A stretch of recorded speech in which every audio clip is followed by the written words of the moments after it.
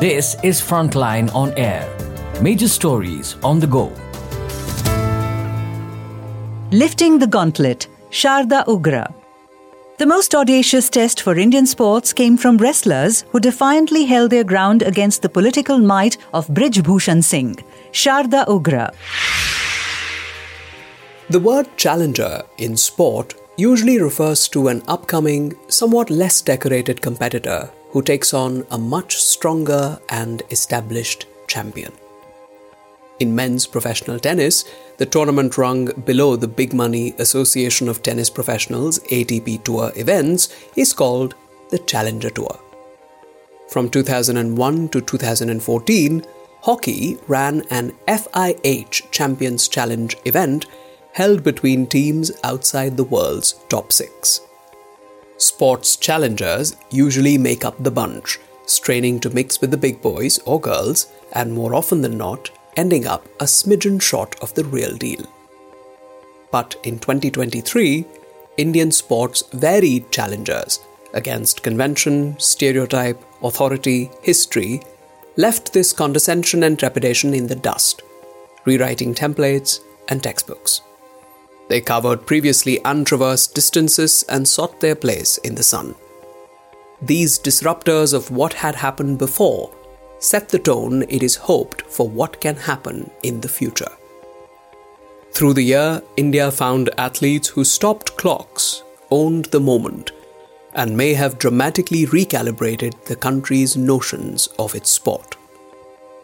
It is a long and robust roll call, and as happens in most year-ender sporting assessments, normally their glory story gets top billing. In an Asian Games year, 100 plus medals, 28 gold, 38 silver, 41 bronze should fill the pages, just ahead of the national men's cricket team's stirring run in its first solo home World Cup. Had that World Cup been won, we would have been corralled into a different discussion. However, as Tom Cruise says in Top Gun Maverick, but not today. Fighting the status quo. Yet, before anointing India's newest generation of 21st century Indian athletes and trendsetters, we must understand that the boldest sporting challengers of 2023 have not had a triumphal finish to rousing music. Standing up against Indian sport's deeply entrenched status quo and status quoists, the wrestlers Vinesh Fogart, Sakshi Malik and Bajrang Punia have shown their tribe the consequences of their courage. It has meant being trapped in limbo, between wanting to get the most out of their competitive careers and committed to governance reform in wrestling, but left to the mercy of the Indian legal process. This will eat into months of their lives and tear training and competition schedules to shreds, but will barely scratch the veneer of self-importance worn by those who run Indian sporting federations. The wrestlers will pay a heavy price for what they did, but the value of the message they send is immeasurable. Fogart, Malik and Punia headed a group of wrestlers who took on Wrestling Federation of India, WFI President Brij Bhushan Sharan Singh, who was not just the most powerful man in their sport, but, due to his political standing, was also prized and therefore protected by the most powerful men in the country. Over a period of 6 months, the wrestlers' complaints against Sharan Singh were responded to with contempt and aggression. Their protest site at Jantar Mantar in Delhi was first denied easy public access and later trashed. The image of the women wrestlers battening themselves to the ground while being manhandled by the Delhi police and carried off into vans went around the world. The message it sent was clear. Never mind medals, stature, achievements. This, at the most basic level, is how India treats its athletes. Nothing that the wrestlers said in their protests was either unknown or unheard of in wrestling or other sporting bodies in India. Administrative misdemeanor and financial impropriety are par for the course in 9 of 10 Indian sports federations, 8 if you're being kind. Stories of sexual bullying, abuse, harassment inflicted on the young by figures of authority, male or female, are shared in low tones and found everywhere in India's formal sporting structures. Sometimes federations and institutions take note. In most of the cases, the issue itself is buried along with young careers. Unprecedented in Indian sport. What made the wrestlers' protest unprecedented in Indian sport is that it was the most famous players who were up front, calling out their sport's capo de capi in public. Punya is an Olympic and 4-time World Championship medalist. Malik is India's only woman wrestler to win an Olympic medal.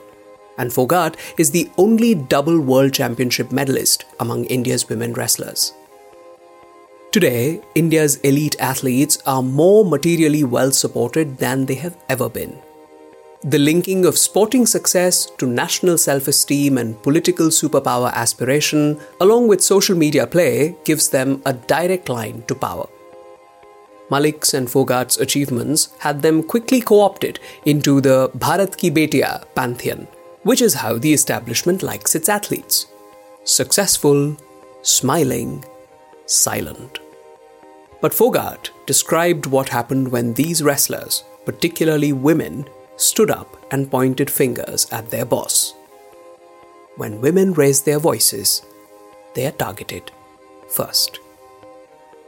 In no time, there was an outbreak of news that their protest was politically motivated.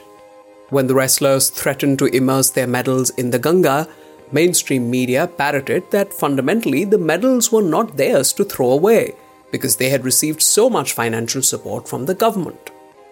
Fogart said, quote, "They ask, how did we get so much courage to speak against the system, speak so much against the system? They aren't happy when women talk against the system." Unquote. We saw the pillars of that system react in confusion.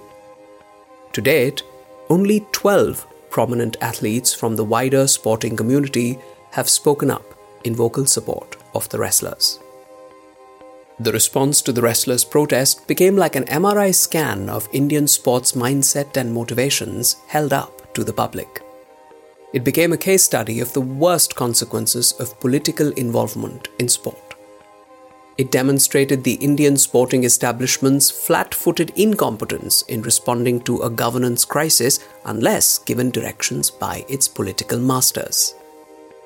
Sporting bodies that shout autonomy when questioned about their elections or finances by anyone from the outside do not squeak at being taken over and dictated to by the current government.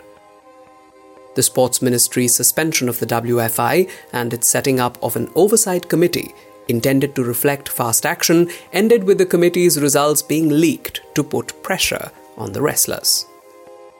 Other official sporting bodies, the Indian Olympic Association, or IOA, led by none other than the Venerable P.T. Usha, and its newly formed Athletes Commission, led by the Olympic medalist MC Mary Kom, froze as if it was the IOA that was answerable to the WFI, not the other way around, as if they had no independent authority to speak on behalf of troubled athletes and demand answers from their member federation.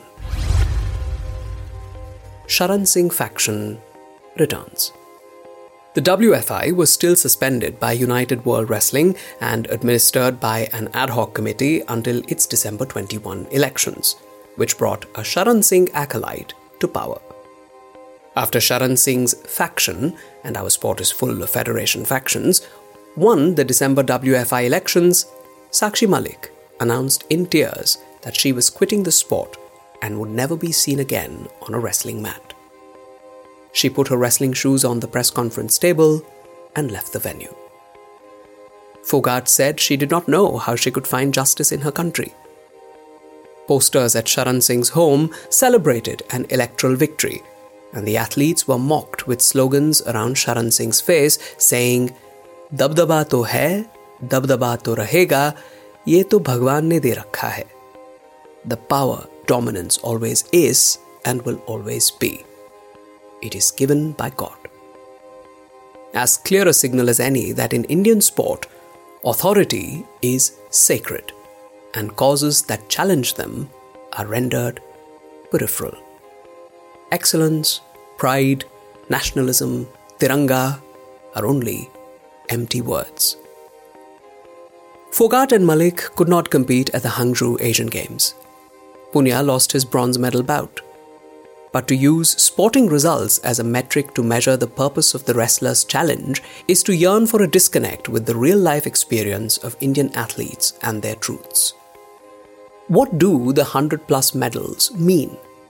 India's increasing medal tallies at mega events like the 2023 Asian Games reflect the response of our talent to an increase in resources, expertise, and the opportunities at the elite level. The sight of some of its most successful athletes sitting in protest against their games rulers is a reminder that behind the headlines there is much that needs to be challenged and changed at the governance and institutional levels. The centrality of the athlete in Indian sport, an absolute no-brainer for progress, is not something the system, as Fogart referred to it, is comfortable with. Yet, the escalation of elite athlete management, backed by government or private funding, and sports science interventions have led to a dramatic escalation in the global presence and performance of Indians across sport. Very little in popular culture has busted clichés about India and Indians like sport has and continues to in this millennium. Breaking through in badminton. In October 2023, India's badminton doubles pair of Satvik Sairaj Rankireddy and Chirag Shetty were ranked world number 1, having won 3 events on the Pro Tour this year, including the prestigious Indonesia Open. Doubles in badminton has historically been India's weak link in team competition, but Rankireddy and Shetty have broken through. Partners since 2016, they were rocks around India's historic 2022 Thomas Cup victory, winning all their knockout matches. Currently world number 2, they won India's first Asian Games badminton gold, and their progress through 2023 has made dreams of another badminton medal at Paris 2024 possible. What was also torn apart in 2023 were stereotypes of Indian track and field athletes as shy, retiring types. The men's 4x400 meter team, Mohammad Anas Yahya, Amoj Jacob, Mohammad Ajmal and Rajesh Ramesh, shattered the Asian record when they qualified for the final of the Budapest World Athletics Championship 2023, overall second in the heats, hot on the tails of, guess who? The US. The Indian team's 2 minutes 59.05 seconds smashed the national record of 3 minutes 0.25 seconds by more than a whole second and chased down Japan's Asian record of 2 minutes 59.51 seconds. Indians in World Championship sprint finals were unknown until now. Asian Games track and field medals have, however, always come in sizable numbers for India. In fact, there were 2 more golds in the Jakarta 2018 tally of 20, 8 gold, 9 silver, 3 bronze, than in Hangzhou's 29, 6 gold, 14 silver, 9 bronze. But what we saw in track and field in Budapest and Hangzhou was sass, heart, and belonging, teeth bared for the fight. Whether it was the Budapest relay sprinters, Parul Chaudhry's gut-busting last 10 meters in the 5,000 meter final, Jyoti Yaraji's muscled arms, hands on hips, glaring down officials trying to get her disqualified from the 100 meter hurdles final, or Tejinder Pal Singh Toor's final table-turning throw in shot put in Hangzhou. It is here that we must keep in mind that if the men's quartet of Anas, Jacob, Ajmal, Ramesh are treated like KM Beenamol, Rajvinder Kaur, Chitra Soman and Manjeet Kaur were, fingers have to be pointed at the Athletics Federation of India. Don't recognize the latter set of names? That is the Indian women's 4x400 meter team that made the relay final at the 2004 Athens Olympics, breaking the national record. A record that still stands. In an age before social media, their names, prospects, and futures just disappeared into the history books. Bad governance in Indian sport has outlasted generations of talent. We should not let our new generation bear any of it. Proliferation of chess contenders. Just like the track and field stereotype challengers, if there is a sport where decades of singular achievement and prodigal talent has burst into a proliferation of contenders, it is chess in 2023. For the first time in 36 years, Vishwanathan Anand was not India's number one chess player on the FIDE rankings. In August, D. Gukesh was ranked number 9, ahead of Anand at number 10, and remained above the former 5-time world chess champion for a few months. That same month, Ramesh Babu Pragnananda, ranked number 13 in the world in December, also scaled Anandesque barriers. He became the first after Anand to reach the FIDE World Cup final, which earned the boy called Prag a direct entry into the 8-man strong candidates field. Prag, in April 2024, will match wits with the last man standing to take on defending champion Ding Liren for the Classical World Championship title. The last Indian, the only Indian at a candidates event, was of course Anand, 2016, who in May had hoped that some Indians would qualify for the candidates. Already among the men, a second, somewhat unexpected Indian will keep Prag company at the candidates. Vidit Gujarati, 29, not a Chennai prodigy but from Nashik, arrived at a tournament called the Grand Swiss in the Isle of Man as the number 15 seed and lost his first match. After 10 days, as Grand Swiss winner, he entered the candidates pool. 2 of the 8 candidate spots still remain, and Gukesh has a chance to become the 3rd Indian at the men's candidates. But there is already a 3rd Indian in the candidates, in line for a shot at the women's world title. She is Ramesh Babu Vaishali, only the 3rd Indian woman grandmaster after Koneru Hampi and Harika Dronavalli. She is also one half of the only brother-sister team, Prag is her younger brother, in history to have earned grandmaster titles and to have also qualified for the candidates events in the same year. It has taken a while, but there are many now lining up to seize the spot as Anand's true successors. Just before the year ends, let us all give thanks to Indian sport's history maker, standard bearer, and yet constant challenger. The tasks that lay before Neeraj Chopra in January 2023 are already tucked under his arm. His silver in the 2022 World Championships was turned into gold in Budapest 2023. There were 3 Indians in the Budapest javelin finals, the ripple effect of Chopra's Tokyo Olympic gold. In Hangzhou, Kishore Jaina led the field briefly before Chopra pulled out his winning throw. Chopra is now Olympic, world and Asian champion, a member of an elite club of athletes invited to participate in the year-round competitions called the Diamond League. This year, of his 6 competitions, he won 4 and finished second in 2. In the 2 years following his Tokyo gold, Chopra has, by performance and example, changed the way his peers assess their careers and their goals. He remains a joyful victor against the alluring but dangerous straitjackets of Indian athletic ambition. He wants to go even higher, to be a multi-medaled Olympian, to tumble barrier after barrier that has defeated Indian sport in the past, and, even better, have company while doing so. Chopra was one of the 12 who spoke out in support of the wrestlers. A 24-carat champion knew what true challengers of his tribe look like.